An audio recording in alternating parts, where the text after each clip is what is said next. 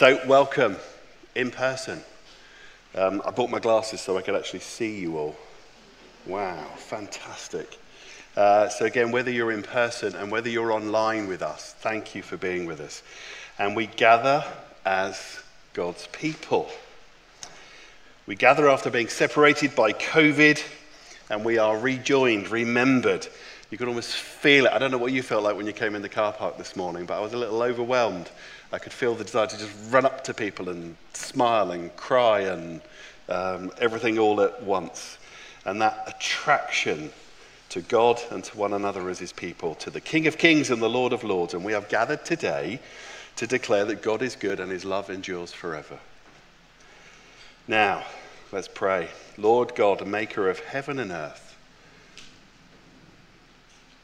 open the windows of heaven over us.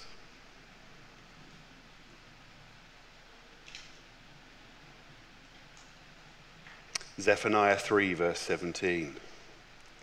The Lord your God is in your midst, a mighty one who will save. He will rejoice over you with gladness. He will quiet you by his love. He will exult over you with loud singing.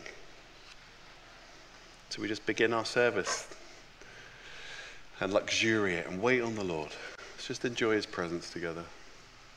We haven't done this for so long. Come, Holy Spirit. Come, Lord. Lord, thank you that we might not be able to sing, but you sing over us. Sing over us now. Open the windows of heaven. Come. Come, Holy Spirit.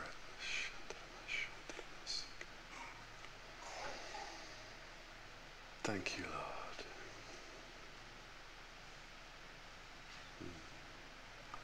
Lord. Amen. Now, if you've got a Bible, turn to Psalm 73. So you saw the prayer meeting. We've got lots of prayer meetings. They're all in the app, the church app, and they're detailed. And a very important one tomorrow night, an opportunity. That's the normal youth prayer meeting, but to pray for our new youth pastor. We're immensely sad that Ben and Sarah are leaving. But as I've been able to say to some of you in person, it's as good as it gets. They're leaving at the top of their game. They love us. We love them. And we are blessing them and releasing them. And I hope you've seen the video that's online to advertise for the new youth pastor. And we're already getting some wonderful feedback. So it would be great. By the way, having a new youth pastor doesn't happen very often to us. So if you're free tomorrow night, come along and pray. And let's see what God has for us and for our youth. And it's going to be wonderful. I wanted to mention another prayer meeting. I'm going to send details out to you all. We've had a couple of quite largely attended prayer meetings where a large number of you came in Zoom. Anyone remember those? About praying for places and spaces. It's exciting to be back here, but we feel God has really been starting to speak to us as we come out of COVID about the places and spaces that we meet in. For us, for our community ministries and for youth and other things that happen. Our local authority have an openness at this time in approaching us and wanting to partner with us and explore places. So it's been wonderful to have those prayer meetings and lots of prophetic words that people have shared. And behind the scenes, we're continuing those relationships, and we've got a team of people that are working together for planning and exploring and surveying.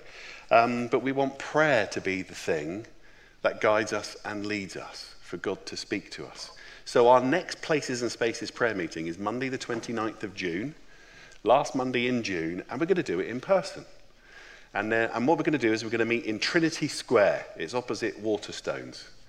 And there'll be a chance to go round the high street, and a few other places that we feel God's highlighted, to just pray outside places and listen to the Lord and see what he says to us. And again, this is one of those times in the history of the church where something of this scale doesn't happen very often. So we have worked very hard to make sure there is no football that night. And we'd love as many of you, if this is your church, to come with us and pray, and we'll listen to the Lord. God is on the move. He has great things for us to press into. And I hope you'll come and join us on the 29th. And that's always in your app now, and I'll be sending something out to you about that later today. So, Psalm 73. Let me read this to you. And you can follow along on the screen or in your Bible. Surely God is good to Israel, to those who are pure in heart. But as for me, my feet had almost slipped. I'd nearly lost my foothold, for I envied the arrogant when I saw the prosperity of the wicked. They have no struggles. Their bodies are healthy and strong. They're free from common human burdens. They are not plagued by human ills. Therefore, pride is their necklace. They clothe themselves with violence. From their callous hearts comes iniquity. Their evil imaginations have no limits. They scoff and speak with malice. With arrogance, they threaten oppression. Their mouths lay claim to heaven, and their tongues take possession of the earth. Therefore, their people turn to them and drink up waters in abundance. And they say, how would God know? Does the Most High know anything? This is what the wicked are like, always free of care, and they go on amassing wealth. Now, let's thank goodness that the psalm doesn't finish there. Surely in vain have I kept my heart pure, and have washed my hands in innocence. All day long I've been afflicted, and every morning brings new punishments. If I had spoken out like this, I'll just say here, there's a rhetorical device here from the psalmist. The psalmist is doing that thing saying, I'm not saying I said all that, but if I had said that, yeah, I could have said that, and he sort of did. But this is what he really wants to say. If I'd spoken out like that, I would have betrayed your children. And when I tried to understand all this, it troubled me deeply until I entered the sanctuary of God, and then I understood their final destiny. Surely you place them on slippery ground. You cast them down to ruin. How suddenly are they destroyed, completely swept away by terrors. They're like a dream when one awakes. When you arise, Lord, you will despise them as fantasies. When my heart was grieved and my spirit embittered, I was senseless and ignorant. I was a brute beast before you.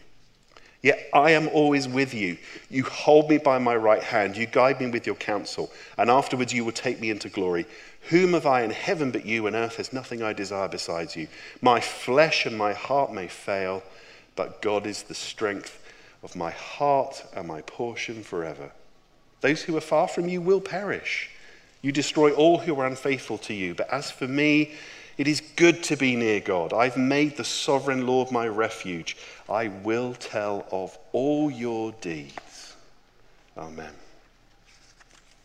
We're in a series called Reset, if you remember that, and I introduced it a few weeks ago. Bev and I were in a Zoom meeting, where else, with a bunch of Vineyard National Church leaders one of them had been in a meeting of some other national leaders between denominations, and there was a prophetic word that was shared, and it really resonated with us, and it helped shape this series.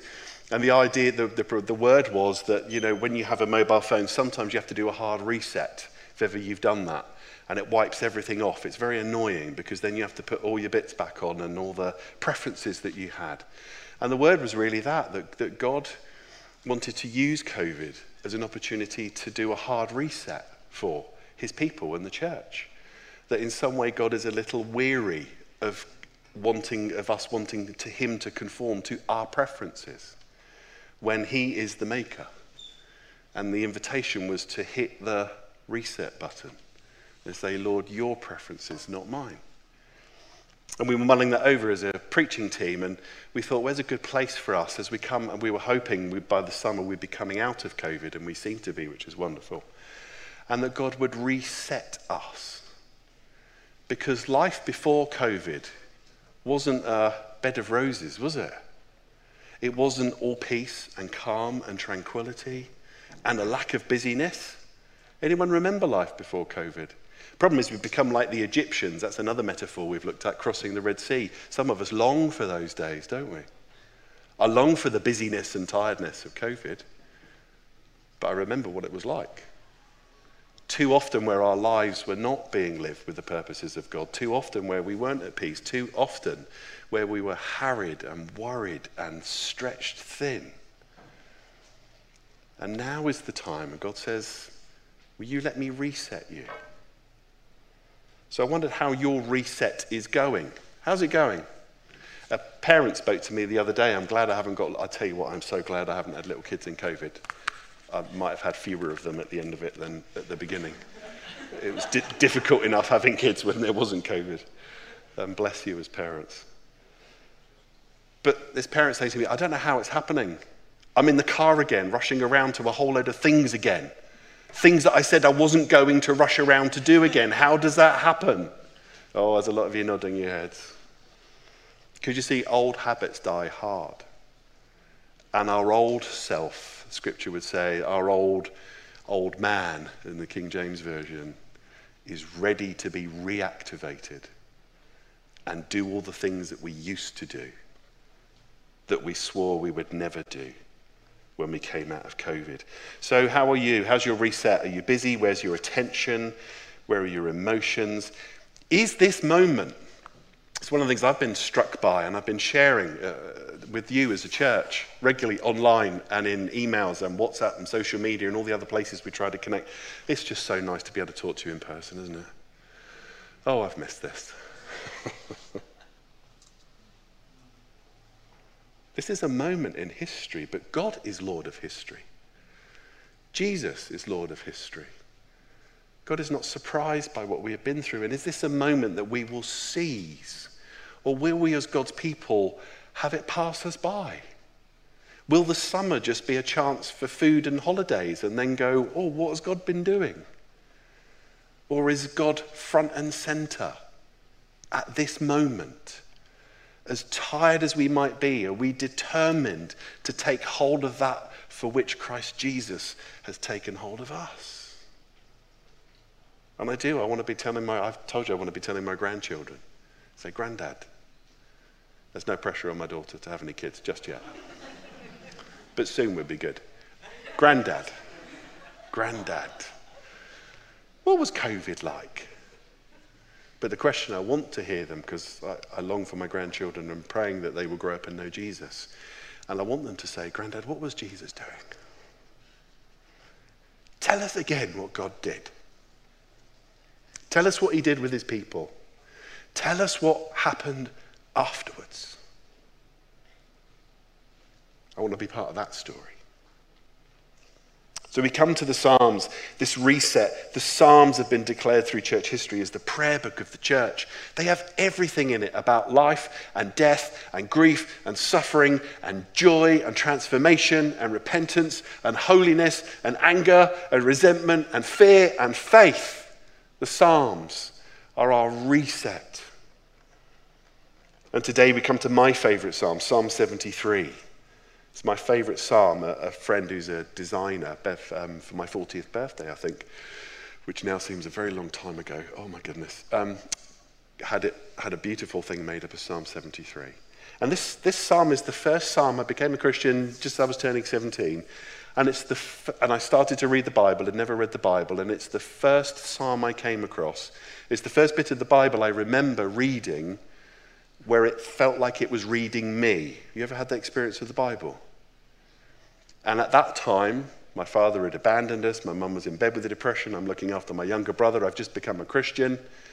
And I remember vividly how the relationship I had with my youth pastor, it's one of the, I lean into that space as I pray for our youth at the minute. And I remember how important he was to me. I'd never had a youth pastor, but he was away on holiday. And I was really struggling that week. The glow of becoming a new Christian was starting to wear off a bit. And I was having to face up to life. And I remember those struggles I was facing. And I remember reading this psalm. And I remember how I went, oh, that's me. That's what life is like. And I remember walking to church that Sunday and praying this psalm. God, my flesh and my heart may fail, but you are my strength. Prayed that as a 17-year-old. I tell you what, I have prayed that a lot this last year as a 52-year-old. My flesh and my heart may fail. And what I want to share with you this morning is that the psalmist makes a descent with us, takes us through 3 layers, 3 steps. And the first one is this. And by the way, there's fill-in notes handout on your app for this. And the psalmist, Asaph is attributed to this psalm. 3 layers for life, for our reset. And he begins with the first one, our circumstances, which is the where. So again in your app, there's handout notes today, and you could make notes in there. He begins with the where. the circumstances. Where am I at? And that's where the Psalms call us to begin, with the where and the what is happening to us, and to bring that to God, and the psalmist does. And then we're going to see he takes us into the how. After what is happening to me, how am I in the midst of that? How am I responding? How am I dealing with this or not dealing with what's happening in my life? And then he makes a third move, an even deeper move, and he goes to, who am I? Where am I? How am I? Who am I? Those are the three things we're going to look at today. We'll spend a little bit more time on the where am I, because Asaph does in the Psalms. And then we'll move into how and finish with the who. Now, did you know that Brits, apparently, I don't know how someone ever quantifies this. I guess I don't even know. But apparently Brits spend 4 months of their life talking about the weather. Seem about right? I thought it was a bit on the low side. Feels a bit on the low side, doesn't it, in total? Right, I went to the barber's yesterday. Do you like my head? Is it looking good? I've discovered it because, I hadn't been to a barber since I was about 29, because all this fell off. And then my beard has grown in COVID. I've grown it in COVID. It's gone white, and my wife loves it, which is a really good thing. So anything she likes is good. But then I thought, or maybe now I've got some hair again. That's one of the benefits of getting older. You get more hair in other places. She said, why don't you go to the barber's? I thought, I haven't been to the barber's for 20 years. So I found a really nice barber, and I've gone to the barber, and he has a hot towel and all this stuff and all fancy things to make you spend a lot more money. And it was brilliant. And then I'm looking in the barber's, and talk about multicultural.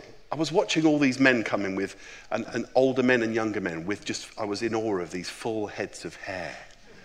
But all these different nationalities. There was someone from Korea, someone from Nepal, the people that were there were from Kurdistan, there was someone from Syria who came in, an Indian man came in, and we were all sitting there, and I was looking at the remarkable diversity in the barbers, because one of the things they were all doing was saying to each other, where are you from? Nobody asked me where I was from. I felt a bit left out. Figured out where I was from just by looking at me and listening to my voice. So that was amazing. But do you know what they all talked about? The weather. For most of the time. Oh, wasn't it hot yesterday? Oh, didn't like that rain. What's the weather like in Nepal? What's it like in Kurdistan? What's it like in the weather? It's a safe thing to talk about. It made me chuckle because I'd prepared this in advance of today, and I thought, here are these people who've lived in our country a long time, and they know if you want to be British, you just talk about the weather. And then they got onto football. Oh,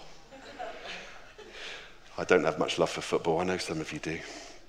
But the Lord bless those of you who are going to face great disappointments in the next few weeks. And Tom Miles, may the Lord sustain you, brother. I see Tom at the front there.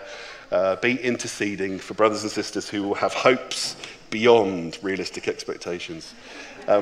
Anyway, now verse 1 and 2 of this psalm. He talks about having lost his foothold. The image he's using here and the language is of climbing a mountain. And this is used a lot in Scripture. I mean, places to meet God would be to go and climb a mountain. You and I know some of the most beautiful places where we would say a thin space. You've been to a place and thought, oh, wow, I've stood on a mountain top in New Zealand at the end of what feels like the end of the world and been in awe looking at stars and galaxies, having climbed a mountain, God's creation. And the psalmist is using this language and this metaphor and saying that moving towards God is like climbing a mountain, hard work sometimes. You ever found faith hard work? Put one foot in front of the other? Jesus tells us to climb a mountain. He tells us to pick up our cross and walk daily with him. To walk. And he talks about having almost lost his foothold. And there's this beautiful spiritual picture right at the beginning about faith and our relationship with God, about the challenge of losing faith and struggles and doubts and fears. They're the things that make us stumble. And he goes on immediately to tell us all the things that have made him almost lose his footing. Now, have any of you ever been on a treadmill at a gym? Anybody here? Audience participation, I can see people going... Is that like too embarrassed to admit that you've ever been on a treadmill? Or you think no one, if they see you do this, they won't believe that you've ever been on a treadmill? I've been on a treadmill. You probably won't believe it, right? Now, there's a lot of hands. Those of you who've been on a treadmill, what happens when you don't look forwards, when you're trying to plug in your iPod or put your headphones in or watch somebody else? What happens to you? What have you done? Come on. It all goes wrong. What happens? You take your foot off the belt that's moving and, yeah? Whoosh. One of the most dangerous things to do on a treadmill is not keep looking. Because what happens is human beings, we are wired to go where we look. Do you know that? Our eyes, a high definition in the middle, our brains, our heads, everything, our physiology about us is wired for us to go where we look. If you're learning to shoot a gun, you have to look where you want the thing to go. If you're playing golf, do we have any golfers here? One of the things I had some golfing lessons and gave it very quickly. I realized I'd have to practice for 1,000,000 years to get any better. There's no such thing as a quick game of golf, by the way. And I remember the instructor saying, don't look at the ball. Look where you want it to go. I did lots of motorcycle lessons, similar thing. How are we wired? One of the worst things to do on a motorbike is to look at the lorry that you don't want to hit because you will go straight for it. We are wired to go where we look, physically, emotionally, spiritually. And the psalmist is saying, and what we see him immediately do is he shows us what he's been looking at that has made him lose his footing. I nearly lost my foothold because I've been looking at all these things and it made me slip. And we look around us, we look what's happening to us, and maybe we get lost by it. And the psalmist is wonderful. One of the reasons I love the Bible is he's so honest. He says, why? Why are bad things happening to me, but not my evil next door neighbor? Have you ever wondered, how many of you this year, if you were honest, have heard about something good happening to someone and a little bit inside you has gone, You know, that person that's got that job that was just perfectly made for COVID, where their life has been nothing but more money and more space and more time. Do you have any friends like that? I do. And I go home and I go, Thank you, Lord.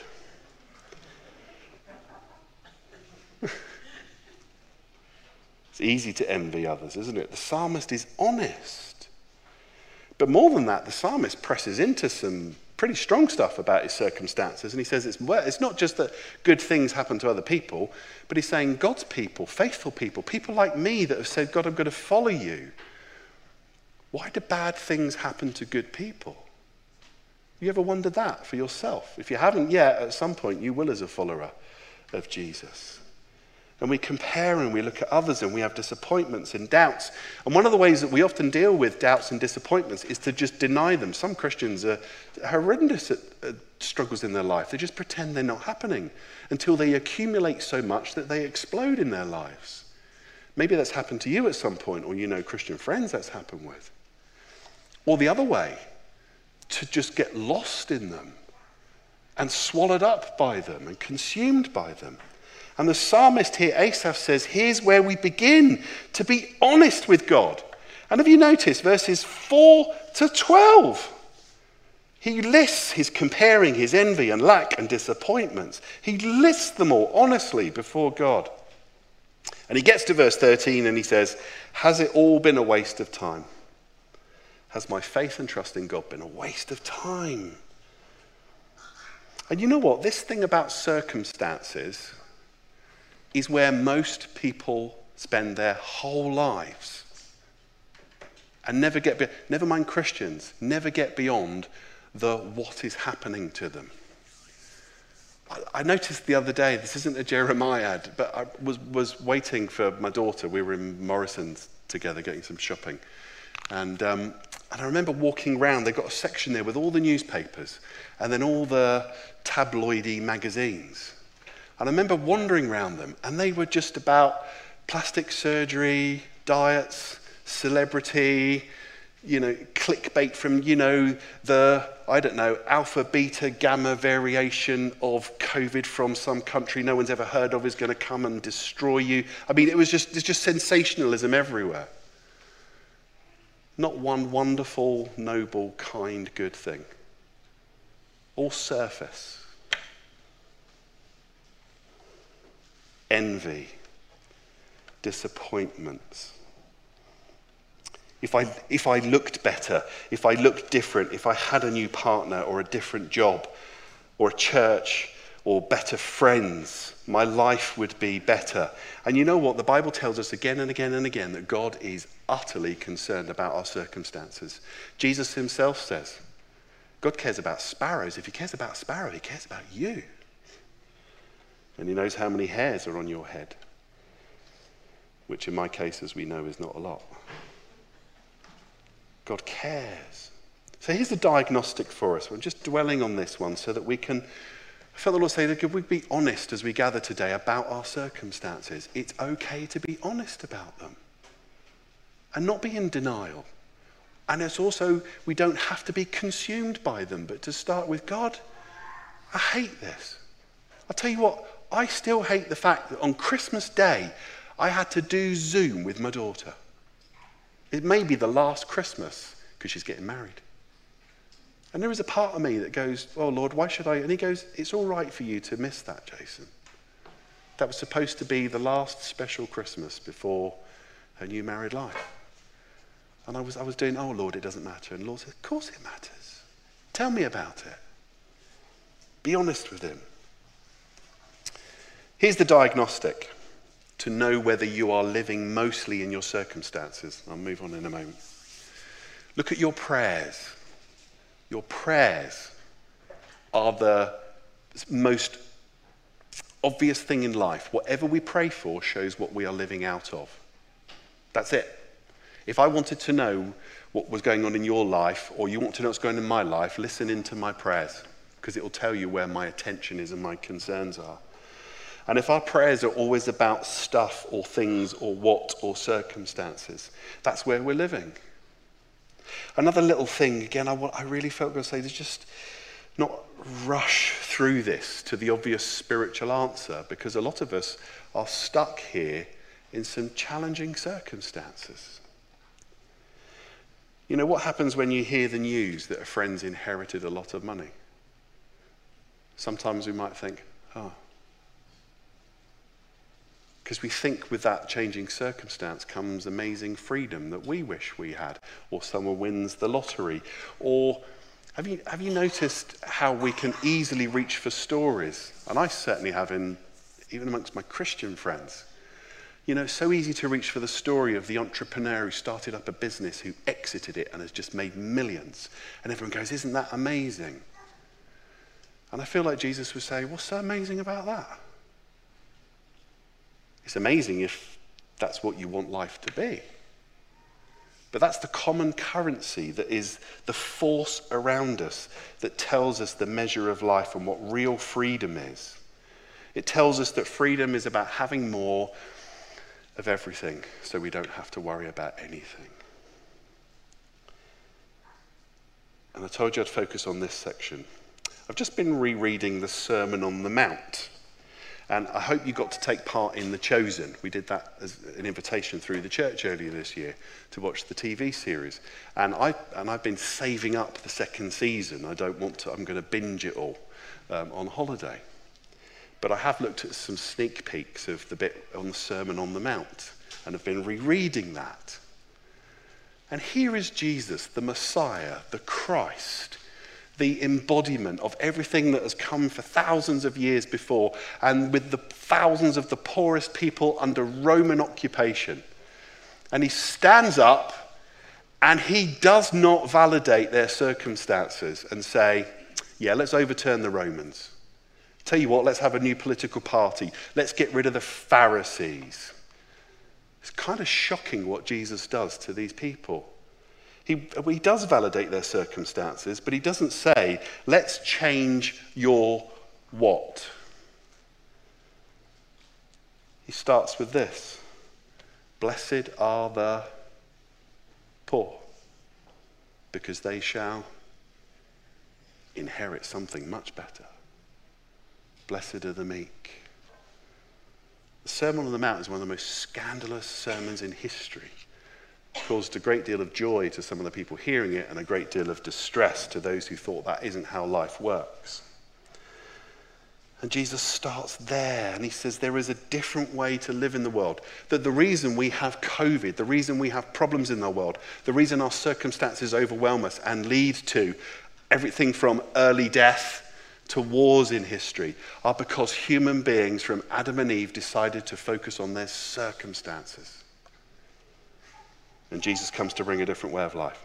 So that's the first one and the big one. These other two will be much shorter. Second thing, how am I? Now this is the challenge to get beyond looking at the what and blaming other people for it or my circumstances and start to look inwards. I had an experience of this myself with the Lord just as I've been digging in with him. And he's been inviting me to revisit what I feel is some of the lack in my life. And I've got a spiritual director I meet with and I've been doing some Bible readings and praying and sitting. And I felt the Lord say to me, Jason, do you remember when your dad left? I was like, well, it's hard to forget that one, Lord. He goes, do you remember how you felt at the time? I went, yeah. He said, do you mind if I show you something? It's one of those where God speaks to me when I know he's really speaking to me. It's like a really quick conversation in my head. And I know it's not me talking to myself. I know the difference between me talking to myself and the Lord reflecting something to me. Some of you are nodding. And he said, do you trust me? And I went, yes, sort of. If ever God says, do you trust me? It's like, buckle up. He says, I want to show you something. And I was like taken back to the moment. Hard to forget when you're 16 and a 14-year-old brother and a 1-year-old brother and a dad who's been working abroad, and he told me that he was leaving in a very not particularly kind, caring way. And I remember the devastation and the anxiety and the fear about my future, and I was the older son and how I'd have to take responsibility for everything, and I remember how crushing that was. Awful circumstances. And the Lord said to me, you've been living out that too long. And he showed me how, and I've been able to see that since I became a Christian, but he showed me again how he was at work in my life, even then as my Heavenly Father. And boy, that was hard to take on. Really, Lord? But then he gave me a piece of revelation as I sat with him with the, would I trust him? He says, now tell me what you really felt like about that circumstance. And these words came out of my mouth out loud. I said, Lord, I felt like I wasn't enough. I wasn't enough. Obviously wasn't enough as a son, because what kind of father would leave a son if their son was enough to fight for, work for, take care of? I wasn't enough. As soon as those words came out, I was like, oh. And then God was so gracious because he said this to me. He said, you know, Jason, it was never anything to do with you. You just happened to be there. And it was so freeing that I'd been carrying subconsciously all these years and living out of something in me in response to my circumstance, that I wasn't enough. And I was enough. And God reminded me that I was enough and he was involved in my life. I was just collateral damage to my father's attention on the circumstances of his life. And he just wanted to flee abroad and have a different life. And he wasn't thinking about me at all. He didn't leave because of me. Circumstances can be painful. And I share that story because this is the place. Otherwise, these are just trite concepts. Oh yeah, my circumstances. Then how am I responding? And the psalmist wants to take us to that place in our circumstances. Verse 21 and 22 in the psalm. And he wants us to go to the place where we are, when my heart was grieved and my spirit embittered, I was senseless and ignorant, I was a brute beast before you. He's saying, be honest with me. Go all the way into your circumstance with me. Don't hold anything back. What was it like? What is it like? What's swirling around? And again, a diagnostic here. Maybe we pray here, I don't want to feel like this, or we avoid things. The undercurrents of the strongest emotions that we have and the most difficult thoughts that we have. And this place, the how am I, is about our habits and our character. It's the level where we are invited to make a choice. You know, like I said, the Lord said to me, Jason, do you trust me? The psalmist is saying, do we trust him? And there is a moment when we can say, yes, Lord, and let him minister to us in that place. Or we go, not today, Lord. Maybe next week or after this. And verse 23 and 24, we see the psalmist say, yes, Lord, I trust you. And then he's this sudden transformation, the acceleration out of the psalm. I'm always with you. You hold me by my right hand. You guide me with your counsel. And afterwards you will take me into glory. It's a very different place than the rest of the psalm, isn't it? I think I've already mentioned Philippians 3 verse 12. When Paul writes, I take hold of that for which Christ has taken hold of me. So let me finish this bit here with that bit from Paul in Philippians. What has hold of you at the moment in your circumstances? If we could bring you up here, and if you could just pause and go, what am I feeling? Where is it in my body? Is it here? But there wasn't Pete's mum great the other week? She got us to pause and breathe and stand before God, sit before God, and think about our breath and our bodies that carry the things of life. Right now, if you could, if we had the time, what is it? What is it? Did I disappear? Oh, I'm back. Was I getting boring, Mark? Cut me off. And Paul reminds us that if we let God, if we let Jesus, there are things of God that can take hold of us that are far more powerful than the other things that have hold of us. Do we want to make the trade? Lastly, and the shortest point of all, who am I? But the psalmist goes on. Not just where am I or how am I, he goes into who am I? Underneath our circumstances, under the way that we respond to them and the decisions that we make is the core of who we really are in our identity. Beyond the where and what I am, and underneath even the how I am, is the who am I? The truth is, you and I already live out of who we are right now. We already do. If you want to know who you really are, ask your husband or wife or partner if you have one. They can quickly tell you. Who are you really? When no one else is looking, when you're not presenting an image at work or even for people at church. Who are you when the lights are out? The only question is, who are we? And this is where the psalmist takes us to and says, if we want everything to change, who we are is the thing that changes everything. So you know that little personal story I told you about there is a circumstance I carry because of the neglect of my parents. But when I let God work in the place of realizing that he is my father and that I am good enough, suddenly everything changes.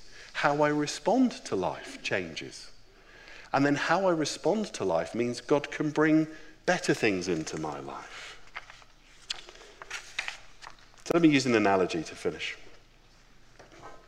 I've used this one before. I'm not a smoker, but I imagine it must be very hard if you are a smoker and try to give it up. I've actually seen people in those things called pubs. We're back in those, aren't we now? But when you used to be able to go to a pub, more regularly and have a meal. And I've sort of seen the agony of someone who's trying to give up smoking when someone says to them, do you want one? And they go, no, I'm trying to give up. Now what goes on in that moment is if you're a smoker trying to give up smoking, you've got a battle. You're reminded of the habit that you've had for years. Do we have any ex-smokers here? There you go. Was it difficult when someone said, do you want a cigarette? Yeah, a lot of you are nodding because you're like, no! Now, I'm a non-smoker. If someone ever says to me, Jason, do you want a cigarette? I don't even have to think about what I say. The words come out of my mouth, no. There's no desire. There's no attachment. There is no, oh, should I or shouldn't I? And this is the same thing in our faith and place and space. This is why for some of us, we can come here, you can come here today, be moved, think, okay, my circumstances, go through to identity, and we can go out the car park and still do the things, like Paul says in Romans 7, that we still don't want to do. Because until we change in the place of who we are, then what we do is easy to respond. Two ways Christians in history have tried to deal with this. One of them is to deal with their circumstances. They've tried to be legalistic. Never works. If I cut myself off from things, all the things that I want, if I say no to them and no to them and no to them, and legalism and moralism, it's horrendous and it's destroying and it's not life-giving. And it doesn't work because what legalism does and moralism, it makes the things that you shouldn't want, it makes you want them even more. Have you noticed that? But when you become different and when you love something different, you're like the non-smoker who goes, I'm not even interested in that. I don't need that. I don't want that. So my last analogy is this to land this. If you're struggling to connect to this at that level, and I'll use the analogy of like my wife. I love my wife. Now when I sat down with my wife, I didn't sit down when we got engaged at 19, married at 21 with a spreadsheet about how we were going to manage to get married and organise our lives. I just knew love would make a way. I might have been naive, but I tell you what, my life organised itself around my love. It did, because it had to. And everything that I did was around that decision. When I had children, there's one of them sitting at the back there, 27 now. I still remember walking into Sutton with her thinking, how am I going to pay for this little creature now? Overwhelmed at the expense of buying how much for a pram at 21? And I remember praying and I remember saying, God, I'll do whatever it takes for this little bundle of joy that I love with all my heart. And that's the place that God wants us to get with him. That's where the psalmist ends up. My flesh and my heart may fail, but God, you are the great joy, delight. You are my life. And if I hide myself in you and trust you, everything will take care of itself. Isn't that amazing? That's what Jesus calls us to. And that is verse 25, 26, the finish. But as for you, verse 28, it's good to be near God. I have made the sovereign Lord my refuge. So, what's the time? Oh, can I show you a video to finish? Got a few minutes, supposed to finish at 11:30. Oh, we're going to have the worship team back in a moment, and they're going to come back. Actually, worship team, you can come up. And then we're going to have time for prayer and ministry. I just want to highlight again with you an opportunity that's available for you. We have a thing called Powerful Conversations. Any of you remember that? Talked about it on Sundays, and it's been in your app, and we've played some videos. But if you haven't caught it, we're going to have something to show you again. Because you see, one of the most challenging things about this talk, this psalm, is if we will enter into, the psalmist invites us into a conversation. And the problem is it's easy to go away on our own and just live with all the things that are happening. And one of the things we can do is to sit down with someone who knows how to get close to God, to that place and space in us, and help us with questions and listen. What's going on in your life?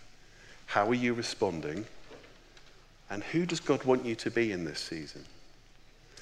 And there's the invitation. We have a team of people in our church who have spent a year training to do these conversations and to listen and help people meet with God.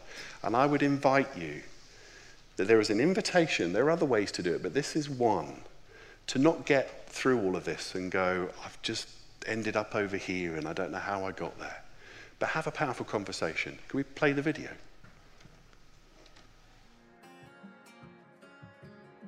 I was sort of drifting really in that role, and I wanted to get a kind of reset, a refocus on where my life was heading and where I was with the Lord as well. Well, I'd heard that powerful conversations were a really good way of thinking about and talking about and moving forwards in situations that you might feel a bit stuck in or have concerns about and want to hear more from God about. I wanted to actually have some space in order to allow God to speak to me and to just lay those things before Him. The powerful conversations just seemed a good option for doing that. Just to focus our minds on what we want. So the idea of what you think God's saying to you at the moment, what you want to achieve, what's going on in your life, what's your strengths. He just then asked some questions that really sort of prompted me to think about different sort of areas and different possibilities and different things I might do. There was a lot more clarity. So at the end I came away with a little action plan. We kind of came up with goals and actions to take. As a way of redirecting your focus, both in your life and career and for the Lord as well. It is a conversation, it's an opportunity to get things spoken that you may not otherwise speak out, and you're just opening yourself to allow God to speak into those situations. Felt a lot more, I guess, peaceful and more confident about my situation. It was, okay, this is the start of something quite exciting. And I could instantly feel like this is not a coincidence. This is God saying, get ready to go. You've been resting, get ready to go. So yeah, I think it's something that is worth doing. I really recommend having one. I would recommend it to anyone. It might help refresh and focus you, especially as we now start to come out of COVID.